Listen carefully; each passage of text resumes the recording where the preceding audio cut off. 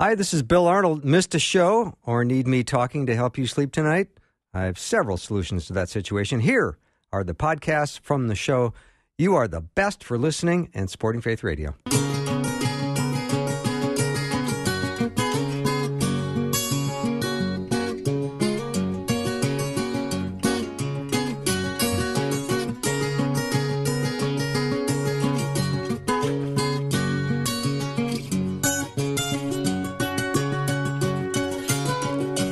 And a warm welcome to Afternoons with Bill Arnold. Thank you for joining me today. It's going to be a wonderful show. Rob Bluey is coming on in just a minute.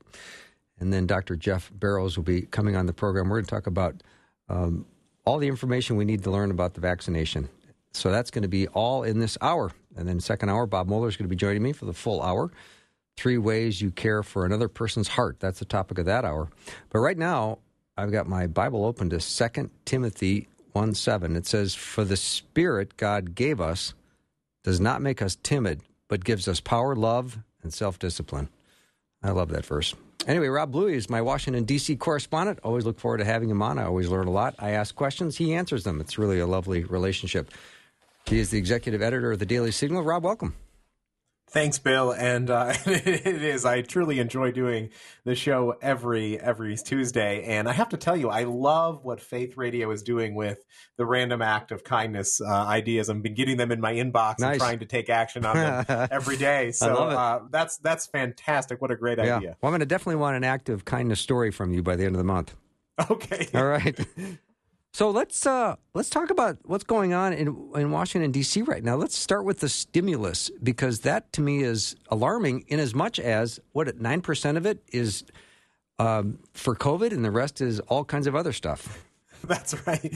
Well, and particularly, Bill, we had a tremendous jobs report come on Friday, which showed that employers are starting to rehire as more and more of the country reopens, of course, because more and more people are getting the vaccine. So it's not the dire circumstances we found ourselves in a year ago. Now, we're still a long ways before COVID is done, but the numbers are really encouraging when we look at the number of people who've been vaccinated and who are able to go back to work. You're right, though. The $1.9 trillion coronavirus relief bill includes a lot of things that aren't actually related to coronavirus. We've talked in the past about the debate that the Democrats were having over the stimulus checks. These are the $1,400 checks that individuals will be receiving as early as this month. And what we saw was some last-minute negotiations between some of the moderates and President Biden, specifically Joe Manchin of West Virginia. And he was able to get, I think, what he wanted. He wanted to reduce the number of people who would receive checks by lowering the income threshold. So those numbers went down to $80,000 for individuals and $160,000 for married couples. So if you make more than that, don't expect to get any money from the federal government. You're out of luck in that department. But there were some other changes that the Senate made, which means that the bill now has to go back to the House. I expect that the House Democrats will pass it and send it on to President Biden without much delay. I appreciate that, Rob. It's I wasn't entirely sure we had already spent the previous stimulus money, that there's still quite a bit of that around, and now we're already passing another bill. So it's $5 trillion in a year? Oh, yeah, it's a massive amount of money. Yeah, it certainly is. And Bill, I'll tell you, there are even some individuals who are still waiting to receive their $600 stimulus checks, which were approved back in December under President Trump. And then, of course, we can go rewind to last spring when the federal government approved $1,200 checks, which for one reason or another, some people who were eligible never received them. So they are able to, I guess, apply for a tax credit and still get that money in a different way. But you're absolutely right. I mean, so much of the good news that we're hearing about lately with the economy is attributed to the success that only in America we have. I mean, if you look at some other countries around the world which are still struggling with coronavirus, and I'm not suggesting that we've solved it here, but I think that we're heading on the right path. And I just worry that some of the money that's being thrown at the problem, as you indicated, it might not be well spent. There is some money that it's still out there for others to use. For instance, if we just look at a couple of examples. For instance, $170 billion was set aside for schools, K-12 schools, and higher education. There was $350 billion given to states, local, and tribal governments. And you just have to wonder, how will this money be parceled out? How is it going to be spent? I think in many respects, schools have already figured out how to reopen. I mean, this comes a little bit too late in my estimation. I've told you all along that the Bluey kids are going back next Tuesday for at least a couple days a week.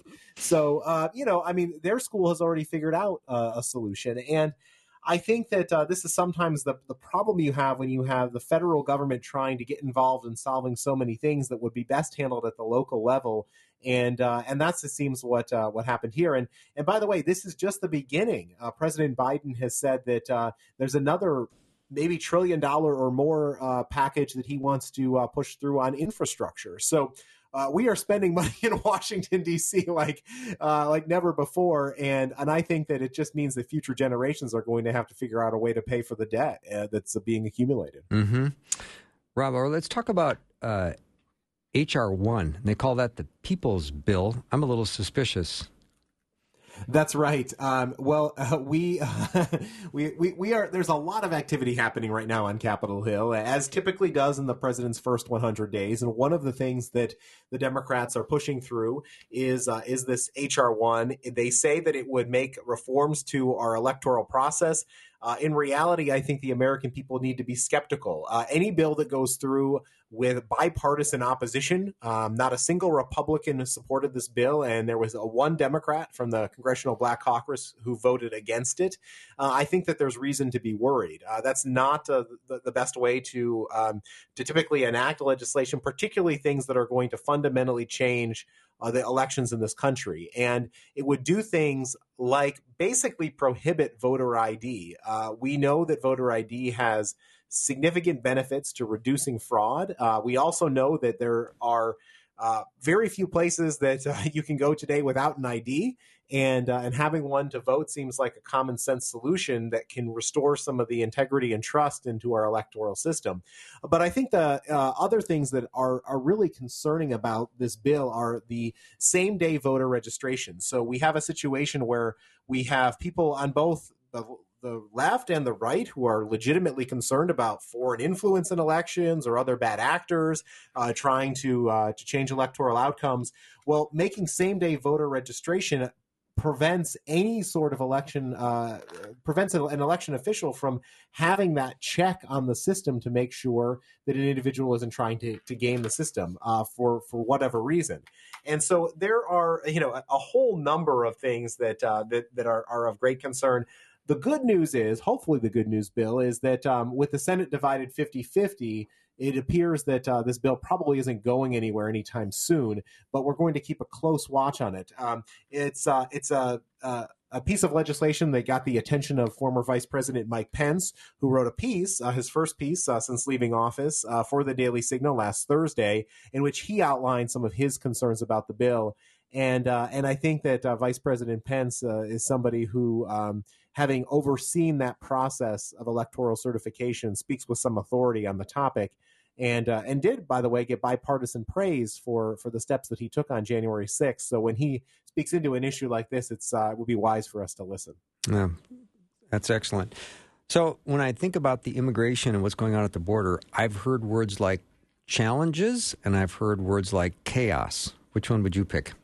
Well, yes, it's definitely it's a challenge and it's a little bit chaotic there. That is for sure, and it's a sad situation that we find ourselves in. Jay Johnson, who was President Obama's Secretary of Homeland Security, said that 1,000 border crossings per day was a crisis for the government. Mm-hmm. Today, we are in a situation where we're nearing 5,000 crossings a day, 5 times what the previous secretary labeled as a crisis. Of course, the Biden administration wants to take a different tack, and they They have not yet acknowledged that it's a crisis. In fact, they've said they've got it under control. I think that it's unfortunate that we find ourselves in this situation, particularly with COVID on top of everything else. We have crowded facilities. We have individuals who very well could be bringing COVID into our country, could be exposing others to this virus, and there's not a great solution. We're picking up. We've reverted back to catch and release, which means that we're putting a lot of the illegal immigrants back into the country and into communities where we are unable to hold them or send them back. So where it's particularly sad, Bill, is the number of unaccompanied children who are crossing the border. In fact, there's some estimates that 50% of the crossings are kids, and we know that this has been a tactic that has been used in the past. We've seen it in both 2014 and 2019, where parents tend to do this, and they know that if the kids get settled in the United States, there might be an opportunity for them to come in. So, look, this is an issue. I know you and I've talked about it in the past, and it's one of those things that Congress seems to continue to punt down the road, but we need to have some sort of legislative action. Congress, I think, needs to step in and close some of the loopholes and clean up our immigration system in a way that will avoid the kind of crisis that we now find on the U.S.-Mexico border. And Robin, I think the number one criminal enterprise in the world right now is sex trafficking. I would imagine there are plenty of bad actors that are exploiting children, bringing them across the border as well. Oh, yes. You're absolutely right. We should not discount that. I mean, I've talked to people like Mark Morgan, who is the former head of Border Patrol, and heard horror stories about what he saw and witnessed in his previous posts working on immigration. And you are absolutely right that there are kids who are being abused and being trafficked. And I think that should concern us all. Frankly, I don't understand how. I mean, Bill, I understand why the situation got out of hand so quickly, because I think that obviously there was a change in administration, and you went from a president who had a really strict and tough border policy to one who came in, and among the first actions was to cancel the construction on the wall and to undo a lot of the policies that we've had. But it's a humanitarian crisis that we now find ourselves in, and I think that when you are inundated with so many people, there's really little solution. We're not prepared for it. And I don't think renaming our detention centers as reception centers and some of the other things that they're talking about are necessarily going to improve the situation. I worry that particularly with these kids that, what does their life look like if they find themselves in a situation where they're separated from their family and have no place to go, and it's the government that's responsible for overseeing them. Yeah, it's troubling for sure. Rob Louie is my guest. He's the executive editor at the Daily Signal. We'll take a short break and be right back.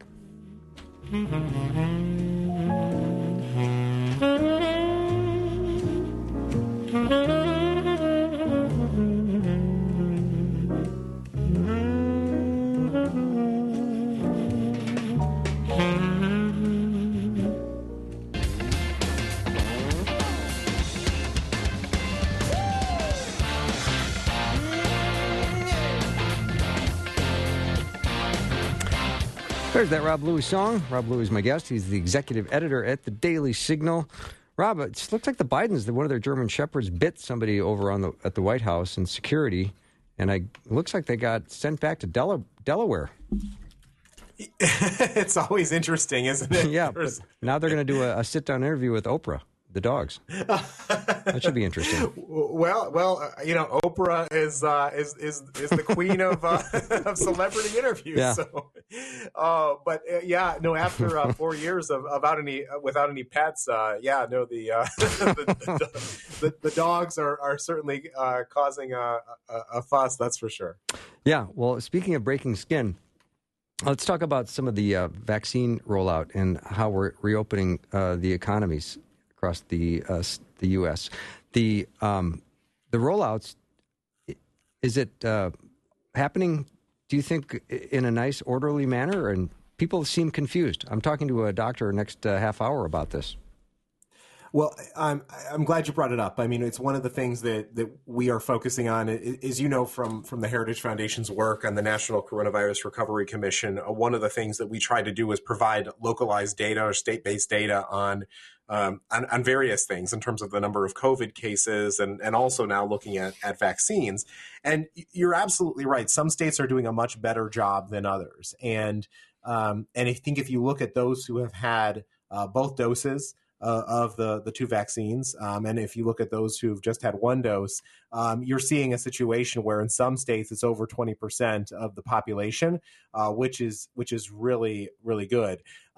Now, of course, Bill, the focus has been primarily on those who are more susceptible to the virus. So those, maybe the state is saying we're prioritizing those over the age of 65, and we're also prioritizing healthcare workers and those who may be, grocery store clerks and things like that, because they're in a situation where they will be, more susceptible to coronavirus.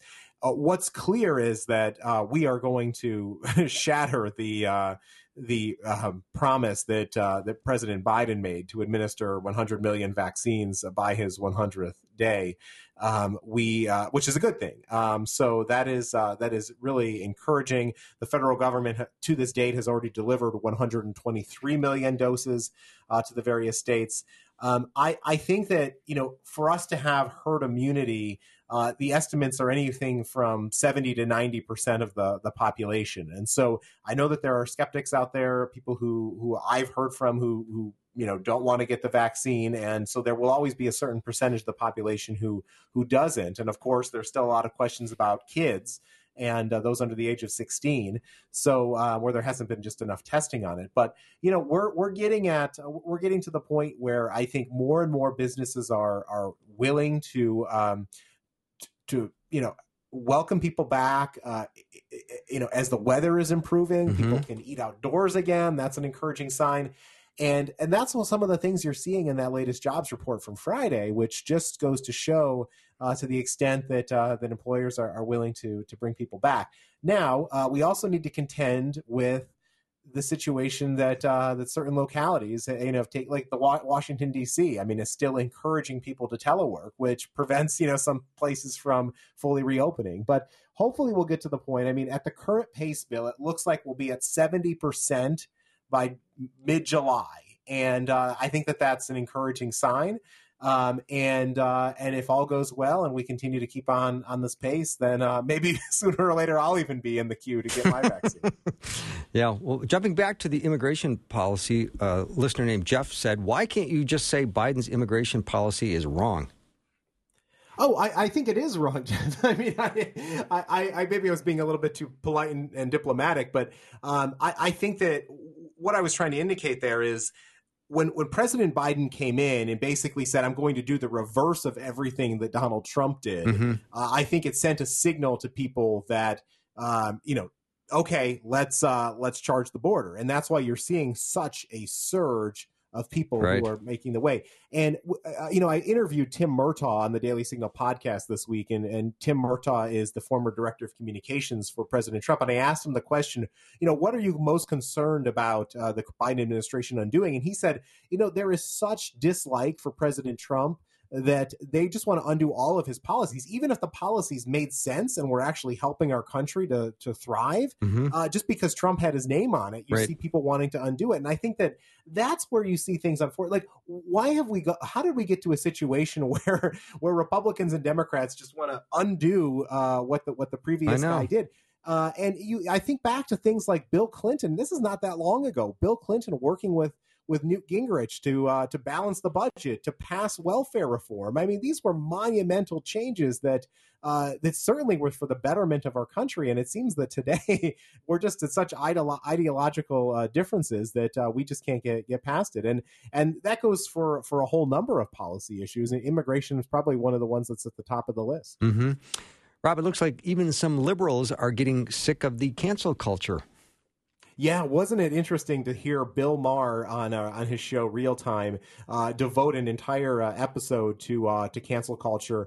And the interesting thing is here, Maher is very much somebody who comes from the left wing side of the perspective.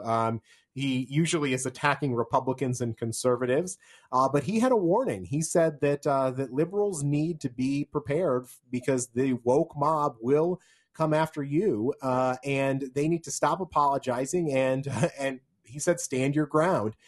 There are so many examples of this just on a daily basis. I mean, the most recent example today, Dumbo, Peter Pan, Aristocats, Swiss Family Robinson have all been banished from the kids menu of Disney Plus because of stereotypes and harmful impact. I mean, these are movies that my kids have watched, and maybe I'm again being naive. The new editor of Teen Vogue, who is Alexi McCammond, was attacked for some tweets that she had from several years ago, which she had previously apologized for. And, I just think that this is why I don't want my kids to be on social media. Why I'm taking a break from Twitter is because I can't stand it. You, Bill, I don't want somebody when they say something when they're 13 years old to be scarred for life. Yeah, I mean, you make mistakes at times, and we all sin. I think that this is another thing. I mean, I really think that it's unfortunate we've gone too far with cancel culture. I agree. So, Rob, during Women's History Month, were there many conservative women that were recognized? Well, we are doing our part to try to call attention to them, and Kay James, the president of the Heritage Foundation, is a great one to hold up. But she wrote a piece saying that oftentimes you will see the mainstream media highlight Michelle Obama, Nancy Pelosi, Hillary Clinton, and others like them, but not list a single conservative. And there are people that are worth celebrating, like Condi Rice, who was the first Black female Secretary of State, or Joni Ernst, who was the first female combat veteran to serve in the Senate. There are, female leaders who've led major corporations, and we have a working mother now serving on the U.S. Supreme Court in Justice Amy Coney Barrett. So a lot of examples for us to highlight, and we at the Heritage Foundation are highlighting one a day for all 31 days of March. So just as you're doing the random act of kindness, we're trying to highlight a woman who would be worth looking up to as a role model. Yeah, that's fantastic. All right, Rob, we've only got about 40 seconds left. Is there any other newsy tidbit you have on your desk you want to share? Bill, I think that one of the big things that we are focused on this week, in addition to all the news that we talked about, is just trying to maintain a positive spirit and be uplifted. Amen. With spring on the horizon, with daylight saving time coming this weekend, I am hopeful that the American people can see the brighter spots and take one of those actions that Faith Radio is recommending, and we're trying to do that with our family. We've got some good news that we can worship in person again. Amen. And we'll be outside this weekend on Sunday morning, and so we're looking forward to that and praying to our good Lord that all will be well. Well, Rob, you always bring a wonderfully positive attitude to the show, so thank you for that. I appreciate it. Thank you, Bill. Yep. It's great to be with you today. Thanks so much. Rob Louie has been my guest, executive editor at the Daily Signal. After a short break, we're looking forward to having a discussion with Dr. Jeff Barrows, and he is going to talk to us about the vaccines and what we can look for, and some of the herd immunity issues and some of the side effects as well. That's all coming up next.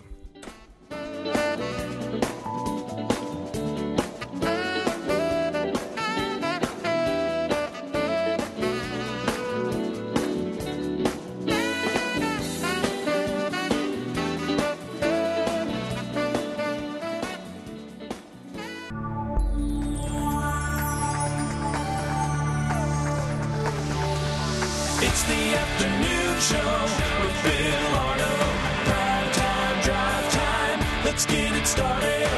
Jump in your car. Yeah. What's for dinner? Hey. It's the afternoon show with Bill Arnold. Very glad to welcome back to the program Dr. Jeff Barrows. He serves as the Senior Vice President of Bioethics and Public Policy for the Christian Medical and Dental Association. Jeff, welcome back. Good to be with you again, Bill. How are you? I'm well. So you were really super smart in science and chemistry, weren't you? Well, let's just say I was kind of nerdish and enjoyed them both. Well, I appreciate you coming on the show. We've had so many listeners ask questions that we can't answer over here, and we thought, well, we'll get Jeff on and he'll answer them. A lot of people have questions about vaccinations and some of the vaccines that are coming on the market, and they used fetal cells in research, and we're concerned about which ones we should take and which ones we should avoid. Well, unfortunately, Bill, all of the available vaccines have made use of a fetal cell line to one degree or another. And so let me, first of all, dispel any misconceptions. There are no fetal cells actually in the vaccines. There are the vaccine companies use the fetal cell lines in a confirmatory step or in a testing step, or in the case of Johnson & Johnson, in the ongoing manufacture of the vaccine. So unfortunately, all three of the available vaccines do make use of what we call abortion-derived fetal cell lines. Now, these are cell lines that were started from abortions. One abortion was done in 1972 in Amsterdam, and the other one was done in about 1985 or so. So there is no evidence whatsoever that the abortion was done for the purpose of starting the cell line. But yes, I know this is a very emotional issue for a lot of the Christians listening. There is this connection that is there. And the way I try and describe it is that both Pfizer and Moderna only use the fetal cell lines in a single confirmatory step during the development of their vaccines. And they are done with using the fetal cell lines. They aren't going to use it anymore. However, Johnson & Johnson is a different type of vaccine, and it requires what's called an adenovirus, and the adenovirus is actually grown on one of these fetal cell lines. So they're using the fetal cell line not just for a confirmatory step, but also the ongoing manufacture of the vaccine. So I hope that helps. It helps a lot. Jeff, what is the difference between a fetal cell line and fetal cells? Well, fetal cells would be, more directly from a fetus. Okay. And then the cell line is a line. Actually, they took kidney cells. I don't want to get too graphic for everybody, but they took kidney cells and they created what's called an immortal cell line. These cells just keep dividing and growing generation after generation. Even here we are decades later. So it's a cell line rather than the actual cells from the fetus, the original fetus. Okay. And Jeff, your wisdom and counsel to my listeners about the vaccines, and should they go and get one, and how should they proceed? Well, that's a great question, Bill. I mean, ideally, we at CMDA would prefer that the companies would not use these fetal cell lines and have this association. Unfortunately, they didn't ask us ahead of time. So here we are faced with these vaccines and looking at the good that can be derived from taking the vaccine versus the very slight association with evil. So we at CMDA are recommending that your listeners still get these vaccines. The association with the abortion is very remote. It's decades ago. We believe that the good that can be obtained from the vaccine far outweighs any evil that occurred years ago. Mm-hmm. And Jeff, can you talk about herd immunity? Help us to understand that. Well, it's interesting. The history of that term actually comes from cattle back in the 20s and 30s when various diseases would spread among herds of cattle, and the ranchers recognized that if enough of the cattle got the particular disease, then it stopped spreading. And that's really the concept we're talking about. And the virus, the coronavirus, which causes COVID-19, needs to have subjects that it can grow out from, and it needs to have people that are susceptible. So herd immunity is the term we use when enough people either get natural immunity from the disease itself, or they attain an induced immunity from the vaccine, so that roughly in the case of COVID-19, we're talking that we need about 75 to 80% of the population would either have natural or induced immunity, so that at that point then the virus can't spread anymore. It doesn't have enough subjects that it can use to grow and continue to live. And so when herd immunity finally occurs, then the virus stops spreading and the pandemic then begins to go away. So, Jeff, if I had an experience with COVID, I didn't, but if, let's say I did, and then I recovered, would I then have the antibodies necessary to be part of that, what we call herd immunity? Or do the vaccinations help us get there also? Well, you would have what I would call natural immunity then, Bill. The question that we haven't yet answered and will take more time is how long that natural immunity lasts. And so that's going to take time to answer that. So that's why now the CDC is recommending that even if you've had a COVID-19 infection and you then would derive natural immunity, because we don't know how long it's going to last, we're saying go ahead and get the vaccine as well. It's not going to hurt you any, and then we can be sure that you can be immune long term. Mm-hmm. I have heard reports, Jeff, of people who have had symptoms resulting from the vaccination. They've had swollen underarm lymph nodes and fever, and they've been sick for several days. Can you explain why some people go through these experiences while others do not? Yeah, I actually look at that as a good sign, Bill. In fact, I've had the opportunity to get both doses of the Moderna vaccine, and so I had a little bit of that myself. It typically is worse after the second vaccination, and it really is a sign of how engaged your immune system is. And so I experienced a little bit of soreness around the injection site, and then about 48 hours after I got the second dose, I had some tenderness under my arm where the lymph nodes are, and the lymph nodes are part of our immune system.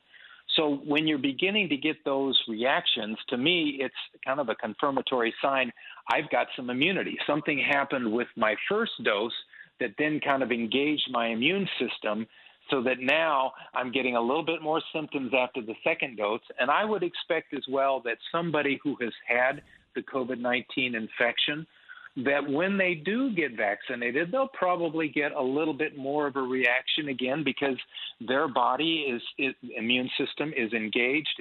It's actively looking for parts of this virus like that we're producing with the vaccine. So that kind of reaction actually reassures me that the immune system has engaged and you've got some degree of immunity. Mm-hmm. Now, I don't want people to say, well, I never had any symptoms at all. Am I immune? In all likelihood, you are, but it's a little bit more reassuring when you've got a little bit of a reaction, especially low-grade fever, tenderness, and that type of thing. Mm-hmm. So, Jeff, if you do have some of these reactions, this low-grade fever and these lymph nodes that are tender, do you just sort of sit tight and wait it out, or do you call your doctor and say, oh, I'm having these symptoms? What do you do? I think if it's low-grade, and it's a low-grade fever, and I mean a fever under 102 degrees, and you're talking about something that's local, right where you got the injection or nearby, then I would just say rest. Feel free to take a little bit of Tylenol or some Motrin. Watch your temperature. A lot of times I had a little bit of fatigue along with my symptoms. Maybe take a nap. Obviously, if the symptoms don't get any better over a couple of days, or you get a fever over 102 degrees, or you're beginning to develop some severe symptoms like chest pain or a severe headache, then you need to call your physician. Mm-hmm. Would you discuss, Jeff, some of the virus variants? I know I've heard there's streams of other variants like the Brazil stream or the UK stream. What are we supposed to think about these? Well, what a lot of people don't understand is that viruses always undergo little mutations. And I think we're fortunate in that the coronavirus, the cause of COVID-19, mutates at much less than the influenza virus, which mutates at a rate 4 times what the coronavirus does. And so a variant is when multiple mutations have occurred in a particular virus, and it becomes to look differently when we closely analyze what's called its genome. So there are variants, and they're named with fancy names, but typically known by where they're first isolated. So today you'll hear talk about the UK variant, which is called also B117. That was one of the first variants that came out. There's also a South Africa variant. There is a Brazil variant. And now, if you've got listeners that are closely following this, they may have heard also of a New York variant as well as a California variant. And the problem with these variants is that they seem to be able to be transmitted from one person to another a little easier than the original virus that came out of Wuhan, China. And what we're seeing also out of the United Kingdom, where the UK variant started, is that it probably does make people a little bit sicker. So those are both negative things. Obviously, that's bad news. The good news is that so far, the vaccines seem to be very effective against especially the UK variant. There are some differences in the mutations with some of the other variants, like the South Africa variant. And one of those mutations does tend to make the virus a little more resistant to the vaccines. And they're still effective, but their effectiveness is reduced by about 65%. So with these new vaccine technologies, what we're seeing is that companies are able to quickly manufacture a slightly different vaccine based on this new mutation, this new variant, and they're already getting those to the National Institute of Health for testing. Mm-hmm. That's wonderful. Jeff, let me take a very short break. I've got some listeners coming with some questions. Maybe we can address some of those after the break. Dr. Jeff Barrows is my guest from the Christian Medical and Dental Association. We'll be right back.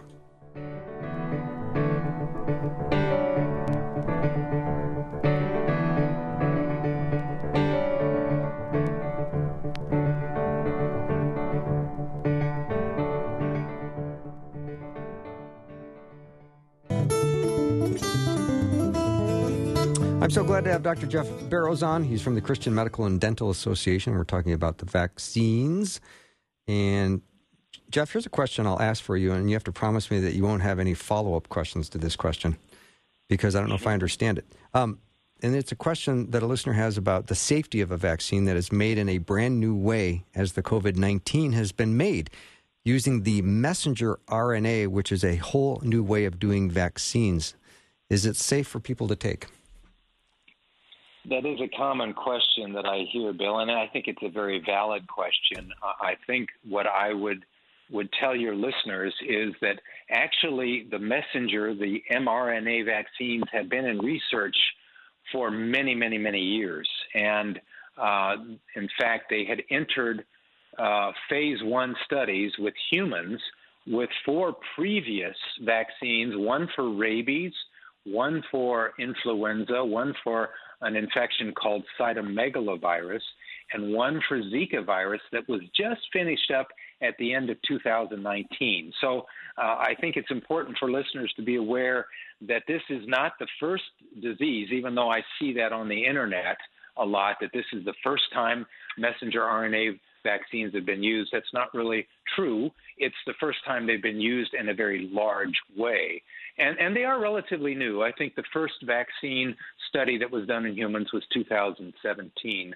And so it is new. Now, the second thing to point out is that even though whoever named Operation Warp Speed wasn't thinking about the implications for safety, it is true that normally a vaccine would undergo multiple years of testing. But here's the critical point. most of that testing is going to be done by the pharmaceutical company, and they're investing their own money in the testing. So they're not going to enroll a whole bunch of people. They'll typically enroll maybe 1,500 or 2,000, look and see how well it does, and then they may do another study with another 1,500 or 2,000 and do that over a long period of time. Well, the U.S. government wisely said, we can't wait. So what they did is they said to the companies, we're going to pay the cost for this study. You don't have to worry about any risk. And they said, you need to enroll at least 30,000 people into each of the studies. So that's 15,000 that got the active vaccine and 15,000 that got the placebo. So what the government did is they took away the risk for these pharmaceutical companies and allowed them to do one big study to look at the safety right away. And in fact, Pfizer, instead of stopping at 30,000, they enrolled almost 44,000 people in their phase 3 trials. So here we are several months after these companies have had the vaccines approved, and we have literally millions of people, 60, 70 million now, that have received the vaccines, and there's been no major side effect that's been reported other than the initial few allergic reactions, which we can talk about if you want. Yeah, I do want to talk about that. So let's go to that right now. Let's talk about some of the side effects. Well, almost every vaccine has a little bit of a preservative in it.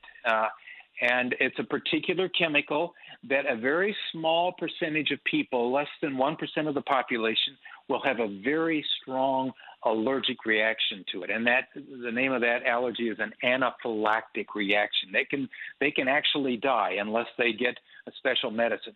And so when the Pfizer vaccine, which was the first one that received approval by the FDA, started rolling out, and it does use this particular chemical, polyethylene glycol is the name of it, in it, which is very common in a lot of different vaccines. Sure enough, people started having allergic reactions. So once the CDC recognized that, they made sure that anybody who's had any allergic reaction to a vaccine should not get the COVID-19 vaccine, and the number of these allergic reactions has dropped off markedly. Mm-hmm.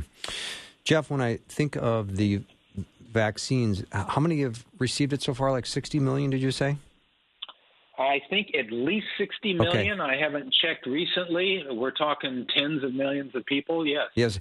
And when we think of, and you may not be able to answer this question, but is this going to be a shot that we're going to have to put on our list of shots to get every year? That is a distinct possibility, Bill. I think it may be similar to the flu shot that we talk about every year. And it may even be that the two of them are combined. It's a little too early to say, but I do think it's important to point out that this coronavirus, even once we get herd immunity to the major variants that are out there, there will always be new variants that are going to be forming in other parts of the world.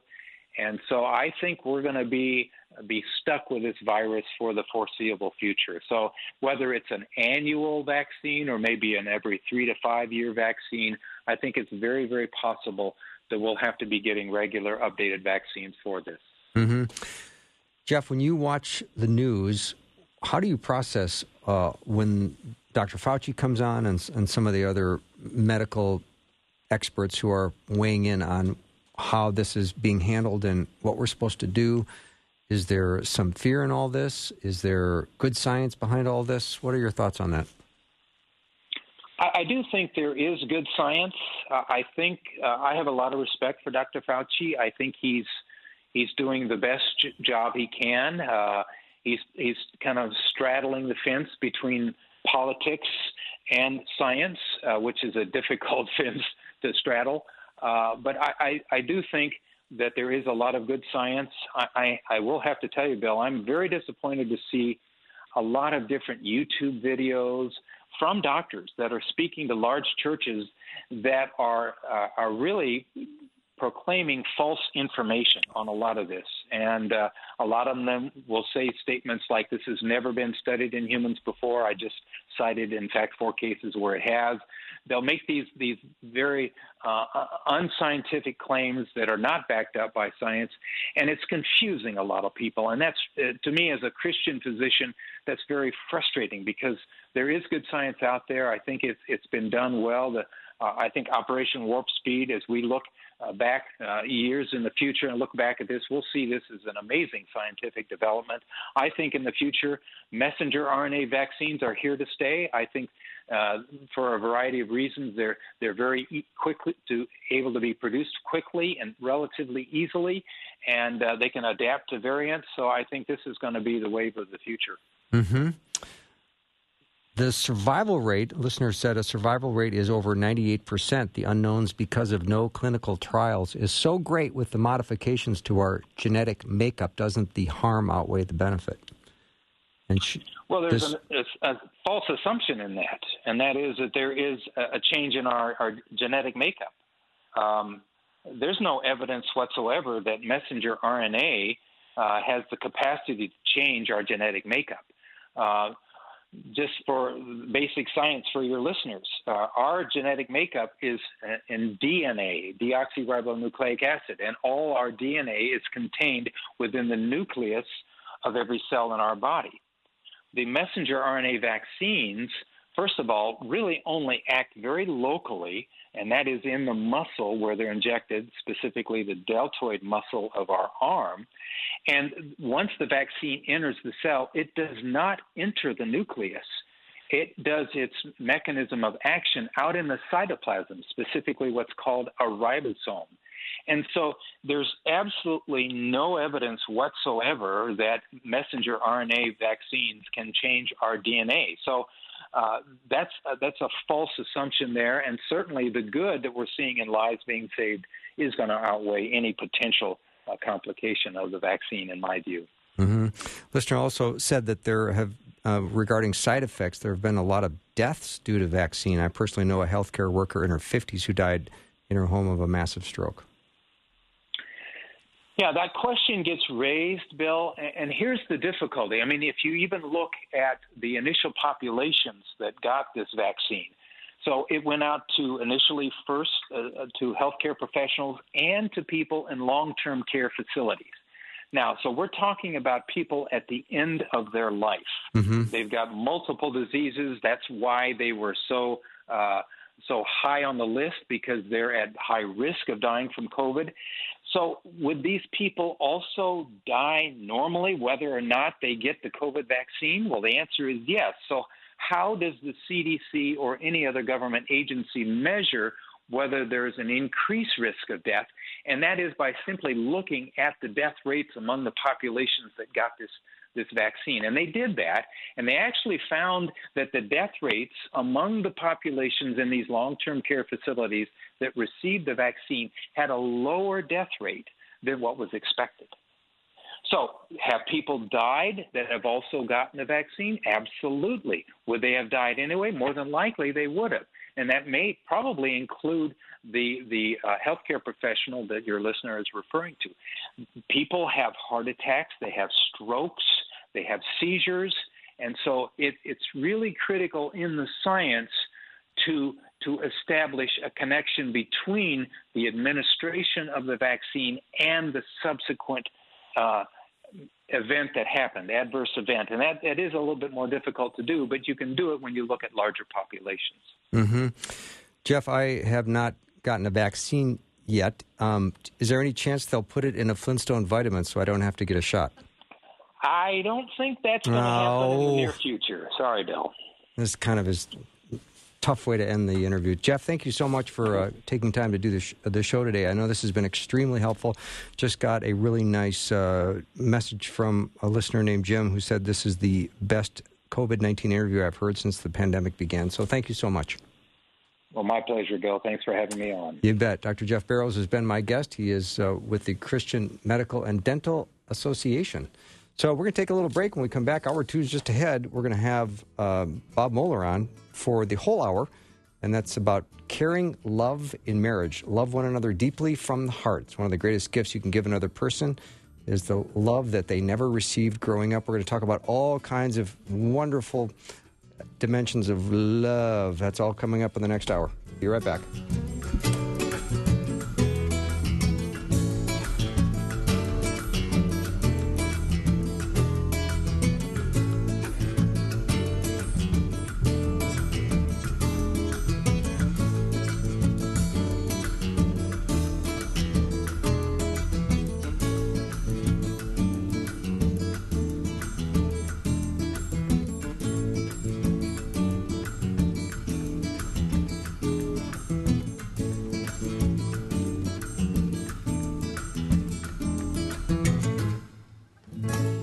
Thanks for listening. Programming like this is made available through your support. Information available at myfaithradio.com.